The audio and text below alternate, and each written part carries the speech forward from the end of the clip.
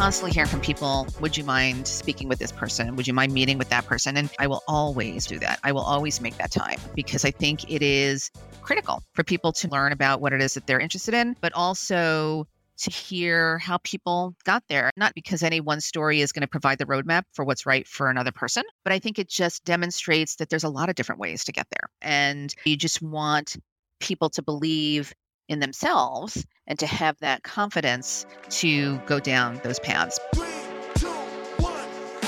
Welcome to Lawyers Who Lead, a podcast that challenges the notion that the law lags behind. I'm your host, Sigal Barnes. Each week, I invite a lawyer who's making powerful changes through extraordinary leadership. In each episode, we'll travel through another lawyer's life, identify what they do best, and then devise how to apply these concepts to your own world. So let's get to it. Welcome to Lawyers Who Lead. I'm your host, Sigal Barnes. Our guest today is a seasoned negotiator with more than 2 decades of experience as a media and entertainment lawyer. She is the general counsel of Audible, the leading creator and provider of premium audio storytelling, where she leads all legal operations for the company, including content creation, production, and distribution, as well as matters centered on brand awareness, cultivation, integration, and promotion. She's been named to Variety's prestigious Dealmakers and New York Women's Impact Report lists, and she is also the co-founder of a nonprofit that provides music-related education experiences. Please welcome our next lawyer who leads, Lori Landew. Lori, welcome to the show. Thank you, Sigal. It's a pleasure to be here. I am so excited to have you here, and I can't wait for our listeners to hear your story. But before we get into it, I like to start each episode with a bit of gratitude. So I would love to ask you, what has been your favorite moment so far today? Well, that's a great question. And I would say my favorite moment today was reconnecting with an old friend that I hadn't seen since pre-COVID, who was in town for some business. We had a chance to meet for breakfast, which is something I haven't done much of in a couple of years. And it was really just wonderful. It was wonderful to see her. It was wonderful to be out. And it was wonderful to feel like we were getting back to some sense of normalcy. So it was all great. Yeah, I kind of like to think that this time in a lot of people's lives is a time of reconnection where we get to find the beauty in connecting with people again in person. So it's such a beautiful thing that you're able to do that. No, I agree. And I think we're even more aware now than we ever were. We don't take it for granted, maybe the way we used to. So yes, thank you for making me think about how grateful I am. Absolutely. So I want to start from the beginning. Did you always want to be a lawyer? I would say that everybody around me told me that I wanted to be a lawyer or that I should be a lawyer. I was one of those kids with a big mouth and a lot to say, always had an opinion and always advocating for myself for other people around me. So that was definitely, I think for as long as I can remember, people would say, oh, you should be a lawyer. So I think it just got ingrained and embedded in my mind that that's probably something that I would be good at. But I didn't actually really start thinking about it as a genuine alternative until I was in college. And I really started thinking about what I wanted to do post-college. What did you do in college?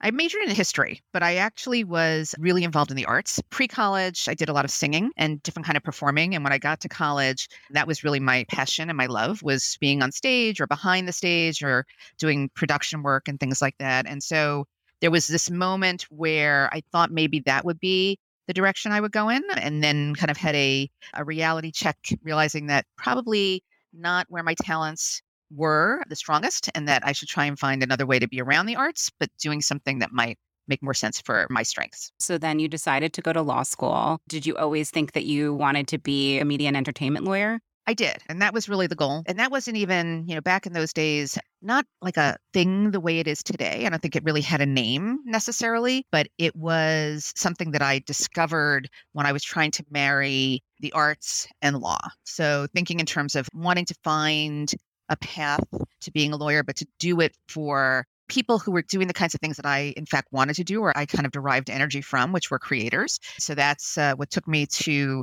the law school I went to because they had a law and the arts program and then set me down that path after that. So you have a very interesting journey post-law school. You started in private practice. You then moved in-house at organizations like recording studios. Then you created a solo practice before going back to firm practice in big law before ultimately in-house again. And I find this really fascinating because generally you see a lawyer either go into private practice and then move in-house and stay there, or they go into big law and then open up their own firm afterwards. And you have this incredible array of experiences. Can you take us through this and the thinking behind the moves that you've made? Well, it's very kind of you to think there was any thinking behind moves that were made. But I'd like to tell you my path could have been more linear, but sometimes life gets in the way and sends you down different paths that you didn't expect. I went to law school, and I think, like a lot of people back in those days, which were the late 80s, there was a real push towards going into big law. That was really where people were directed and focused. And I felt for myself and a lot of my classmates, we had this sense of you weren't going to be successful if you didn't go down that path. That was really what success would mean. And so I got the job in big law and was there for a couple years. And, thinking back to now these days and sort of the great resignation versus the thinking then, back then, if you were following a certain career path, you would never leave before 2 years. That was like given you go to a job, you have to stay 2 years to show that you're committed, to show that you're not somebody who just jumps from thing to thing. So went to big law, didn't really like it, but put in my 2 years because that was a thing that I thought I was supposed to do, was a general commercial litigator at the time, but really still had my heart set on doing something that was more related to the arts. And so I was able to find a job at a boutique entertainment firm at the time that was really centered around music, and went to be a litigator there. And my practice really revolved around copyright disputes, trademark disputes, things of that nature. That small firm then was merged into a larger firm. And I found myself back in big law, which was really not appealing to me because that was what I was trying to get away from. I'll also say back in those years as a woman coming up in a big law firm, the prospects weren't great. When you say prospects weren't great, in terms of what? In terms of what you were going to be able to do, particularly if you had any thoughts about having a family and having any kind of what we now call work-life balance. That didn't really have a name back in those years, but it was what people were trying to figure out if you were trying to have a family and also a career. I started thinking a lot about what would make sense for me and the family that I hope to have.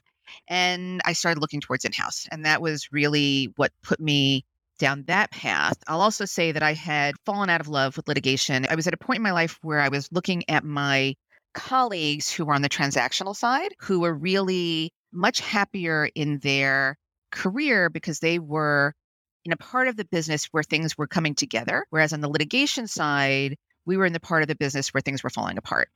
And so, to the extent that you could be successful for your clients and still have a great outcome, be that winning or settling a matter that would work to their advantage, people were typically not happy having gone through that process. So it was never really a great moment of exaltation that you get when you're actually entering into something that's exciting as opposed to trying to get out of it. So anyway, putting all those things together, it pushed me towards wanting to be on the transactional side of the business and then also get out of my law firm life.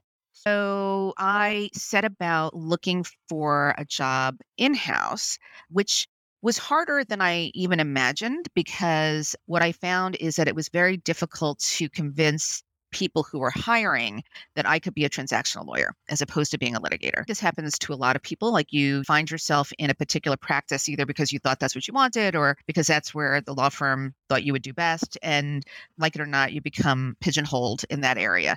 And so making a change is not necessarily easy. I'm sure. So, how did you go about making that change? I was ultimately fortunate because I was hired by somebody who had a litigation background too. So it made it easier for him to see where the value was in hiring a litigator to come in and do transactional work. Having been through where agreements fall apart and where disputes arise, it gives you a particular insight into how to build an agreement and how to make sure that it's solid and everybody's expectations are where they should be based on what you're trying to memorialize in that agreement. So that worked to my advantage when I was hired there.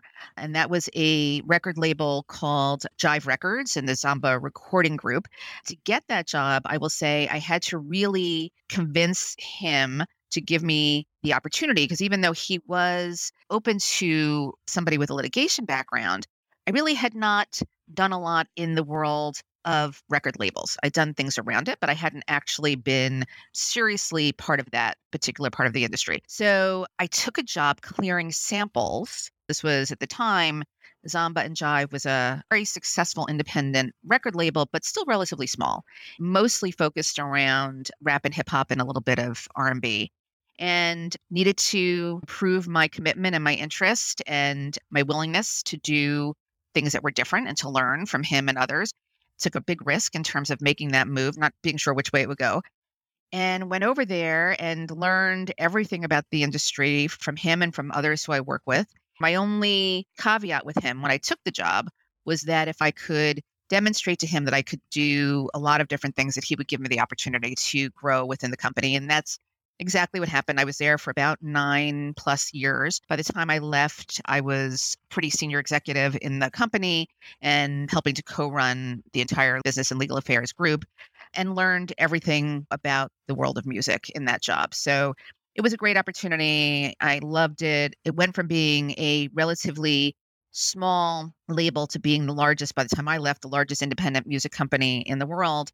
We moved into pop, being one of the other big success stories. We signed Backstreet Boys and Sync, Britney Spears, among others. And of course, that just took us in a really exciting direction. And so I was happy to be part of that when it was all taking place. You said you had to do some convincing in order to be given this chance. I think this is really important for especially newer attorneys or attorneys trying to get in. How did you convince this person to take you in? And then also, it seems like a lot of pressure to say, I have to prove my worth. I think the process of having to prove your worth, it's something that comes up a lot. When I think back on it now, many decades into my career, it's something that I have felt, whether others have felt it or not, I have felt like it's something I've had to always do. And so I don't think it was foreign to me or intimidating, because I think I had been doing it even up to that point for my whole career and probably my whole life. Your whole life. Okay, so let's dig there a little bit more. What do you mean by that? I grew up in Brooklyn, New York. My dad was a cab driver. My mom worked in an office. My family was not one that had grown up seeing what the world was like when you are welcomed into different kinds of places and that you feel like you belong in those places. And when you start believing that you can participate in those ways and be in places, and I consider myself very fortunate here where others told me that I should be in those places, that I belong there, and told me that I could succeed there. I was then able to take them at their word, even if I didn't always believe it myself. And then you start actually showing up and being able to do what's expected of you. And you do realize that you can belong in certain kinds of ways. It just becomes, I don't want to say second nature, because you never take it for granted, but you start exercising those muscles and developing those skills. Just a little fun fact, I sang with the Metropolitan Opera, New York City Opera, in the chorus through my younger life. I never really knew if I would be accepted, but the more you put yourself in those places and you open yourself up to those experiences, the more you find that there will be people who maybe have been down a similar path or are just genuinely nurturing and encouraging, that will continue to bring you in and encourage you to the next moment. So just trying to circle back to your original question, I had repeatedly, although obviously not being self-aware of this at the time, just found myself in places that I wasn't sure I should be, and continually tested and encouraged. And as a result, I wasn't as afraid, I think, as somebody might be who had not been put in those strange sorts of settings, where they weren't sure if they belonged and then ultimately found their way. So doing it again, and I'll say it happened more than once in my career, that part wasn't as scary to me as it might be to some. And I didn't really feel that I necessarily had a lot at stake either, because I felt if it didn't work, I would figure something else out. And I'm lucky there too, because I just had a lot of people around me along the way who let me see that there will always be alternatives. One thing doesn't work out, you pivot, you find something else that does. So from that end, not so scary to be in that situation, welcoming the challenge, excited about betting on myself and trying to convince somebody that I could do it. And then the actual convincing just came down to, I'm a good talker, right? I had talked myself into a lot of things along the way, and was able to get myself into a lot of rooms. And I think, like many things, if you're genuine, if you're authentic, if you're sincere, which I was, then people are receptive. And when you don't ask for anything in return, all you really want is just give me the chance to walk in and show you what I can do. There's not a lot of downside. And of course, I wasn't walking in completely unprepared. I had a good background. I had gone to, quality schools, had good training. So he wasn't really taking a big risk and letting me try to do this, but he did. And I consider myself lucky that he did. I never forget those kinds of things, right? Where people give you those opportunities and a little bit of road and rope to try and prove yourself. So that's how I ended up at the label, and it was an incredibly wonderful experience on every level. Absolutely. I mean, I hear so many lawyer stories, and one of the biggest themes that I see is people's path to success is never alone. There's always somebody taking a chance on that person, encouraging that person, supporting that person. I think about that all the time because I'm entertainment law and it's an area of interest for a lot of young people, both young lawyers and then also people who are aspiring to become lawyers or trying to figure out what path they want to take. So I'm constantly hearing from people, can you talk to this person? Would you mind speaking with this person? Would you mind meeting with that person? And I always will do that. I will always make that time because I think it is critical for people to learn about what it is that they're interested in, but also to hear how people got there. Not because any one story is going to provide the roadmap for what's right for another person, but I think it just demonstrates that there's a lot of different ways to get there. And you just want people to believe in themselves and to have that confidence to go down those paths. But the whole concept of paying it forward is extremely important to me. I know I would not have the opportunities that I've had and be where I am, but for the help of others. You mentioned in my bio before this not for profit that I'm very involved in. And it's now called World Cafe Live Education. It is a music education focused not for profit that works with young people around the area where I live, which is in Philadelphia, underserved communities in Philadelphia. It was created at a moment about 13 years ago when arts programs were being pulled out of the public schools, and as a way to help supplement that by bringing some arts education to young people in our area. And the other big part of the organization revolved around bringing young people into different spaces that they would not necessarily always see and seeing worlds that were not necessarily open to them and environments that would be new and interesting. Because from my own personal experience, I know that without having seen some of these other worlds, I wouldn't even have known enough to want them and to want to see how to get there. So part of what we try to do is to make sure that young people are being exposed to lots of different experiences, different thinking, artists, environments, with the hope that, among other things, that they'll be able to have just some exposure and awareness of a bigger world, a world that may be outside their front door. And maybe that sparks an interest. Maybe it sparks a curiosity. Maybe it just gives them a different language that they can use in their own world. So that's been great. We've served thousands of young people with a lot of great stories coming out of that. And I think it's just another example of where I really have tried to remember what's made a difference for me and hope that it can help to make a difference for other people. It's super full circle, right? I mean, you talked earlier about this idea that you kept putting yourself in these places that you weren't sure you'd be accepted in or you weren't sure that you could fit in. And then over time, you continue to exercise this muscle and create that confidence. And now you've created this place where other people have the ability to do that and then also exercise those muscles as well. Super cool. And I was going to ask you about that later on, but we can check that right off the list. That's awesome. So you're at this place for 9 years. You're like, give me a chance. You end up establishing yourself. What makes you leave and go on to the next endeavor? Well, a couple different things. It's always a conflagration of events, right? It's rarely one thing because I was very happy there and it was a wonderful group and a wonderful place. The family I hope to have one day, I did have. So that was wonderful. They were extremely supportive when that part of my life started to develop. But it was not, again, like it is today. So things like part-time work, flexible arrangements, this was not in the vernacular. This was not something that existed. And I started to feel some strain at the time in terms of spending time with my family. So I went to the executives that I work with and I said that I was still happy to work full time, but I wanted some flexibility. I had a long commute. I wanted to be able to come in maybe a little later sometimes, leave a little earlier, maybe work from home a day a week. The goal was like being home for dinner a few nights with my kids. It seemed like that would be a great thing. Seems like a fairly reasonable thing to ask for. At the time, that wasn't an option. The people I worked with felt that if they did that for me, and this is, I think, something you would hear a lot during those years, there was a concern about the floodgates opening, right? And they were really more focused on women than men because this wasn't typically then an issue that men would raise. And I was a pretty high ranking woman in the company at that point. And the thinking was, oh no, if we do it for Lori, now all these other women are going to want this. And this is going to tear down the foundation of this company somehow, that we're not going to be able to do it. So they declined that request, which was disappointing. And then 9/11 happened. I was living and working around New York City at the time. And as was the case for so many people, it was a devastating moment. And for us, there were people we knew in our lives who were victims of 9/11, people in our community, people that we had met through work and school.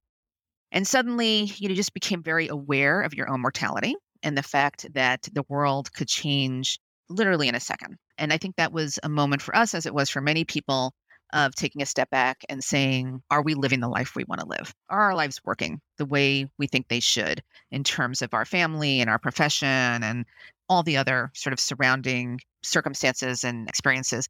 Where we came out in my family is that we weren't living the life we wanted to be living. We weren't spending enough time together. We weren't enjoying our lives personally the way we had hoped to. So that combined with not being able to get the flexibility that I was looking for just became the impetus to start trying to find something else and something different. And that was hard back then because there was no real clear direction to go in, particularly in that case, really more of a music lawyer at the time. There were certain music hubs, certain cities, but they would face similar kinds of challenges. And then, very unexpectedly, an opportunity popped up in one of the suburbs of Philadelphia. There was a music company, the Ryko Group and Ryko Disc, and at the time that had offices in several different cities. That was what they were built on, was this notion of decentralizing their operations. So there were like creative people in Massachusetts, and there were distribution people in New York, and there were business people right outside Philadelphia. And so the idea of working in different locations was very comfortable for them. They were looking for a head of business and legal affairs and general counsel to live outside of Philadelphia, which had not been on our radar as a place to go, because not a city that I thought of as being one that I could do what I have been doing professionally.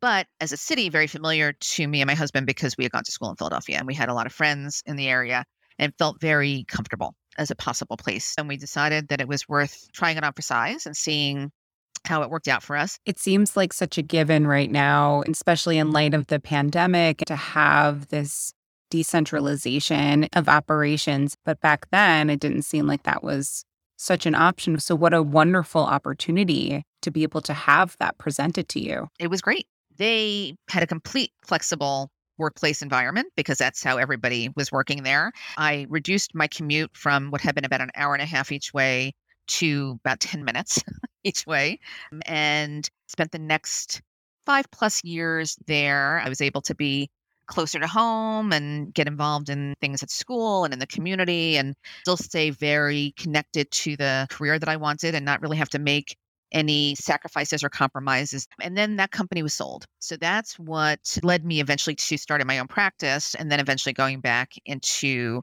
law firm life, because that unfortunately coincided with 2008 and the financial crisis. And of course, that just changed the landscape for everything. So again, some combination of attention and then just circumstances and life events that will take you in certain directions. But like most things, you have to just roll with it. And that's what we did. And again, hoped for the best, but comfortable in the idea that if it didn't work out, we'd figure something else out. I like how you use the word we a lot. It reminds me of a quote that I read where you said, lawyers shouldn't let anyone else define their success, that many of your professional choices that you've made sense for you and your family, even if they seem strange to others around you.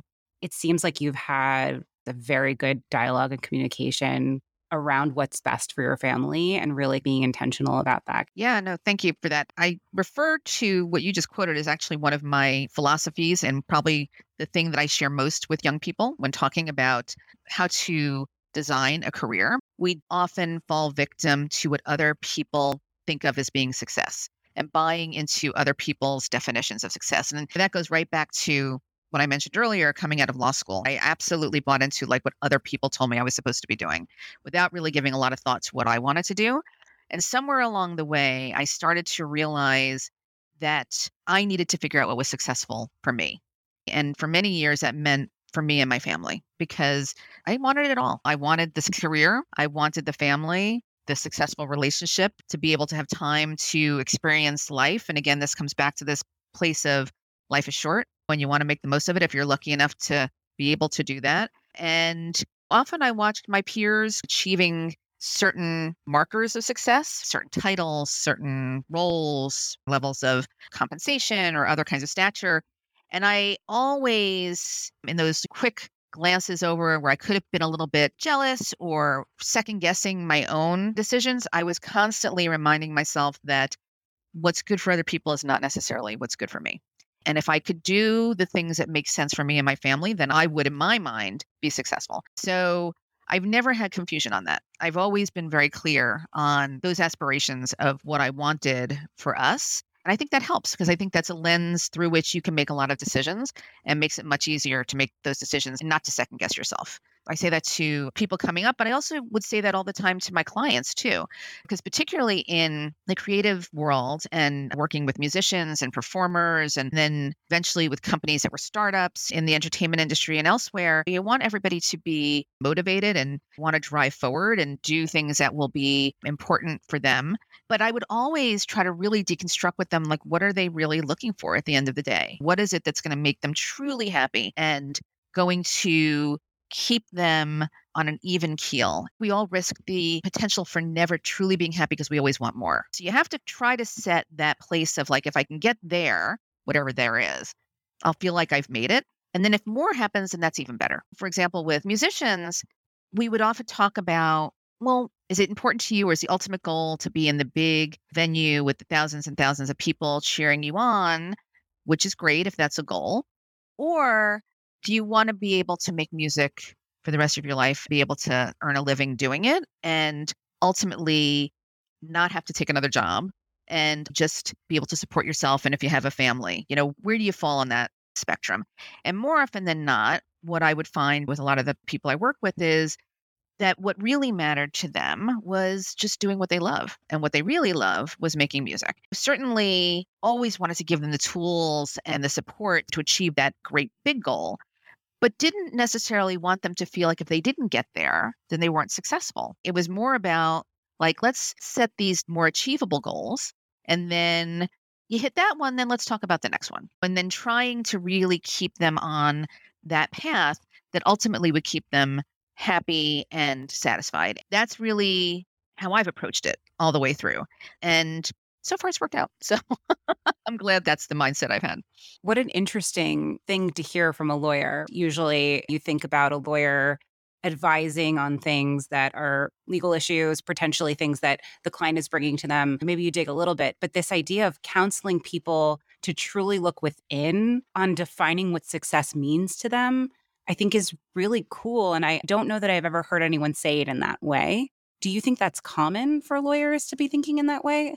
Um, I don't know if it's common. It is a differentiator with different lawyers. And I think also, obviously, it depends on the kind of law you do. So you don't always have the opportunity to have that kind of relationship with a client where you can be in that sort of a role. I mean, I'm lucky that the kind of work I've done and the situations that it's put me in, I've been able to be that partner to my clients as they're building their brand and their world.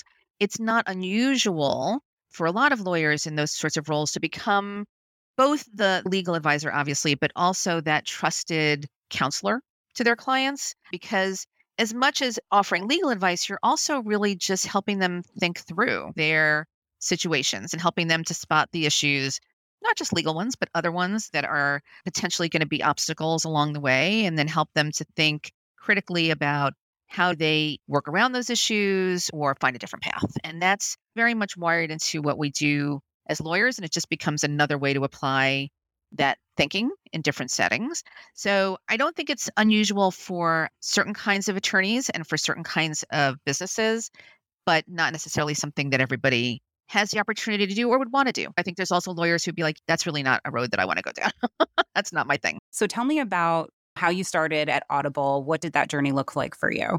Sure. So after that little interlude of the financial crisis, and I ended up back in private practice, that then took me into a world where I was doing not just music, but doing a lot of other kinds of entertainment work. So I went back to a law firm and was able to help build an entertainment practice that included film and television and fashion and sports and other kinds of media. And that was very exciting to learn all of those things, and did that for, I don't know, whatever it was, 11 or 12 years by the time it was all said and done. and then got a call from a recruiter who was looking to find somebody to lead and oversee Audible's content legal part of their business. So Audible had a legal department, and in that legal department, they had lawyers who were focused on original content and building content for the service, which for anybody who is not familiar is a wonderful spoken word audio entertainment company, very devoted to premium storytelling content and building that content for its listeners. So they came to me, and it was at a moment where I was open to making a change. I loved my in-house experiences, ended up not intentionally back in a law firm, but it made sense to do at the time based on what was going on in the world.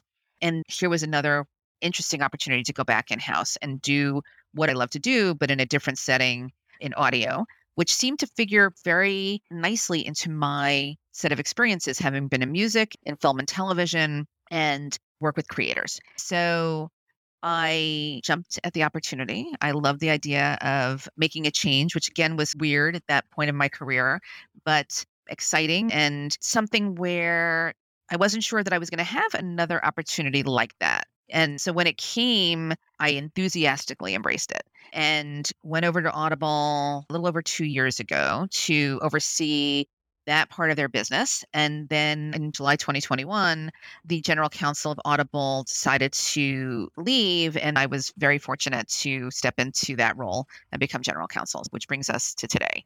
Amazing. Tell me about your team. What does a legal team at Audible look like? We have an incredible team. We've got both lawyers and legal professionals. We are global. So we have altogether about 45 folks who work within legal at Audible. Plus, we have a terrific team of outside counsel and some other contractors who help us along the way. We have that content group, which we were just talking about, but we also have corporate lawyers, employment lawyers, our compliance folks who help us to understand what's changing and what's required of media companies across the board and around the world. We've got counsel that help us with governance. We're a tech company, so we've got a lot of people who specialize in IP and brand development, marketing, and communication. So it's a full service law firm, but all within a business environment. So we've got a lot of expertise and a lot of really creative and smart people working with us. I'd like to build on that. Experience aside, what do you think are the skills and attributes that you find are most successful in a lawyer at Audible? Well, we are very much the partners to our business colleagues. We fill a dual function where we can't just be focused on the law, although obviously our business partners rely on us to be as up to date as we can be on where the law is going and to be able to anticipate, manage risks, and look around corners and keep them as many steps ahead of the game as possible in terms of issue spotting. But the other big part of what we all do is, again, we're the trusted partners to our in-house clients and in-house business colleagues where we need to know about the industry. We need to know about the industry. We need to know about where they work and live in terms of the business environment that they have to function in. We're obviously not going to be experts like they are in their different work streams, but we need to know enough that we can add value to the decisions that they have to make and be there to support that. So I like to think that we really wear multiple hats with respect to our role within Audible, where we are subject matter experts relating to the law, but also good partners in terms of understanding and anticipating the business so that we can be thought partners to our colleagues in everything that they do. And how do you go about doing that? What are some efforts that you're doing to better understand the industry as it stands today, but also the predictions that you're talking about? We do it in a lot of different ways. Obviously, there's a lot of information that's available these days, and probably it's easier to access than it ever has been. I tell my team all the time, whether it's through subscribing to every industry journal that makes sense, not just on the legal side, but on the technology and business side and the media and entertainment side. Like we need to understand, where does Audible sit within the larger entertainment landscape that's out there in terms of the business and the creative community. So we keep ourselves educated there. We also keep ourselves up to date on what's happening on the legal side. There's a typical continuing legal education, making sure that we are involved in various professional types of communities, but even More than that, we look for inspiration around us, within what's happening in culture. And everybody on my team, I have to say, is just naturally curious and also very much in love with what we do. We really love the tech and we really love the audio and the content. And so we're natural fans, which also makes us more useful to the business because we're always learning. We're always learning from them and we're learning from each other and we're learning from what's out there. There's a real emphasis that we place on communication and on sharing because obviously none of us is going to know everything. So we're always in touch with each other. We have all kinds of internal communication systems. But if anybody happens on a great piece of information or something we think everybody else should know, we will periodically come together and share what everybody's doing so we're all aware and then share any other new information that's coming down the pike. So I think law in general really lends itself to that in terms of always being something new and interesting. And that's what we try to do together and with our colleagues. We look to them to educate us as much as we try to educate them on the things that we know about. Audible is a storytelling platform, first and foremost. Do you find that your team is leveraging storytelling within either the organization or within your team specifically from like the employee side of things? Yeah, absolutely. I think it's such a great question because I think we all naturally gravitate towards that when it comes to communications and trying to put things in a context that is understandable for our colleagues. It's one thing to know the law and to know where something should go in your opinion or where you'd like it to go from a legal standpoint. It's another thing to be able to communicate that in a way that is going to make sense, the why behind why we need to do something or the why behind why we think we should do something. And to be able to put that in a format that people will understand and appreciate and accept. And so we've learned a lot about that from being around our colleagues who are so good at that, right? Who are so good at being able to create narratives that connect. And so we try to do that ourselves, whether it's being able to say, here's what might happen, and this is why we should think about this, or to be able to just tell a story of how or why this matters and be able to put it in a form that will resonate. We do that. But it also helps that we work with really smart people who just understand where we're coming from and know that we have their best interests at heart. I think it speaks volumes about an organization when they're actually leveraging their own product, Absolutely. right, to better themselves. Yep. And it seems like you're doing that at Audible. Very cool. So I want to wrap up by asking you a few rapid fire questions. Are you ready? Sure. I think Okay. What does leadership in law mean to you? to me, leadership means being vulnerable and always learning and being willing to share and teach. What is something people seem to misunderstand about the work that you do? I think the biggest thing that people misunderstand is that being an entertainment and media lawyer is not glamorous. It's being a lawyer.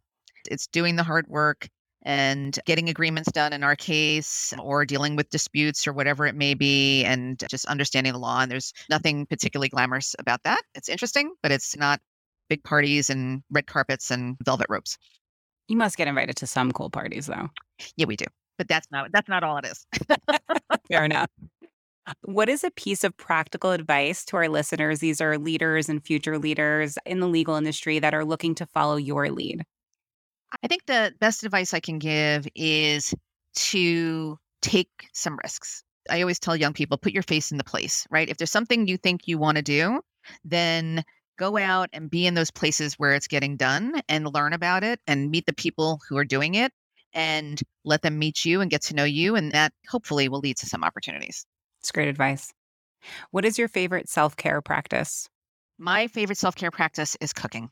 I love to cook. It's my happy place. I love bringing people together over food and over meals. What's your favorite thing to cook? Oh my gosh. There's like no one thing.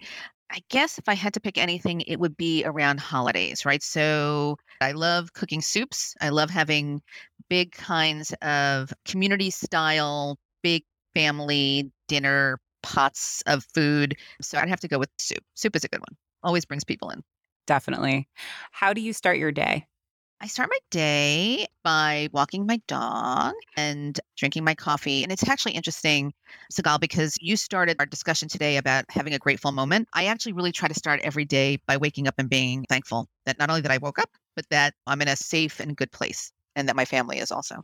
Beautifully put. And I think that's a great place to end, too. If someone wanted to chat with you about the work that you do, how can they connect with you best? Reach out to me on LinkedIn, and I'm always happy to connect with people there. I want to thank you so much, Lori, for being here today. I've really enjoyed our conversation. Thank you. Same.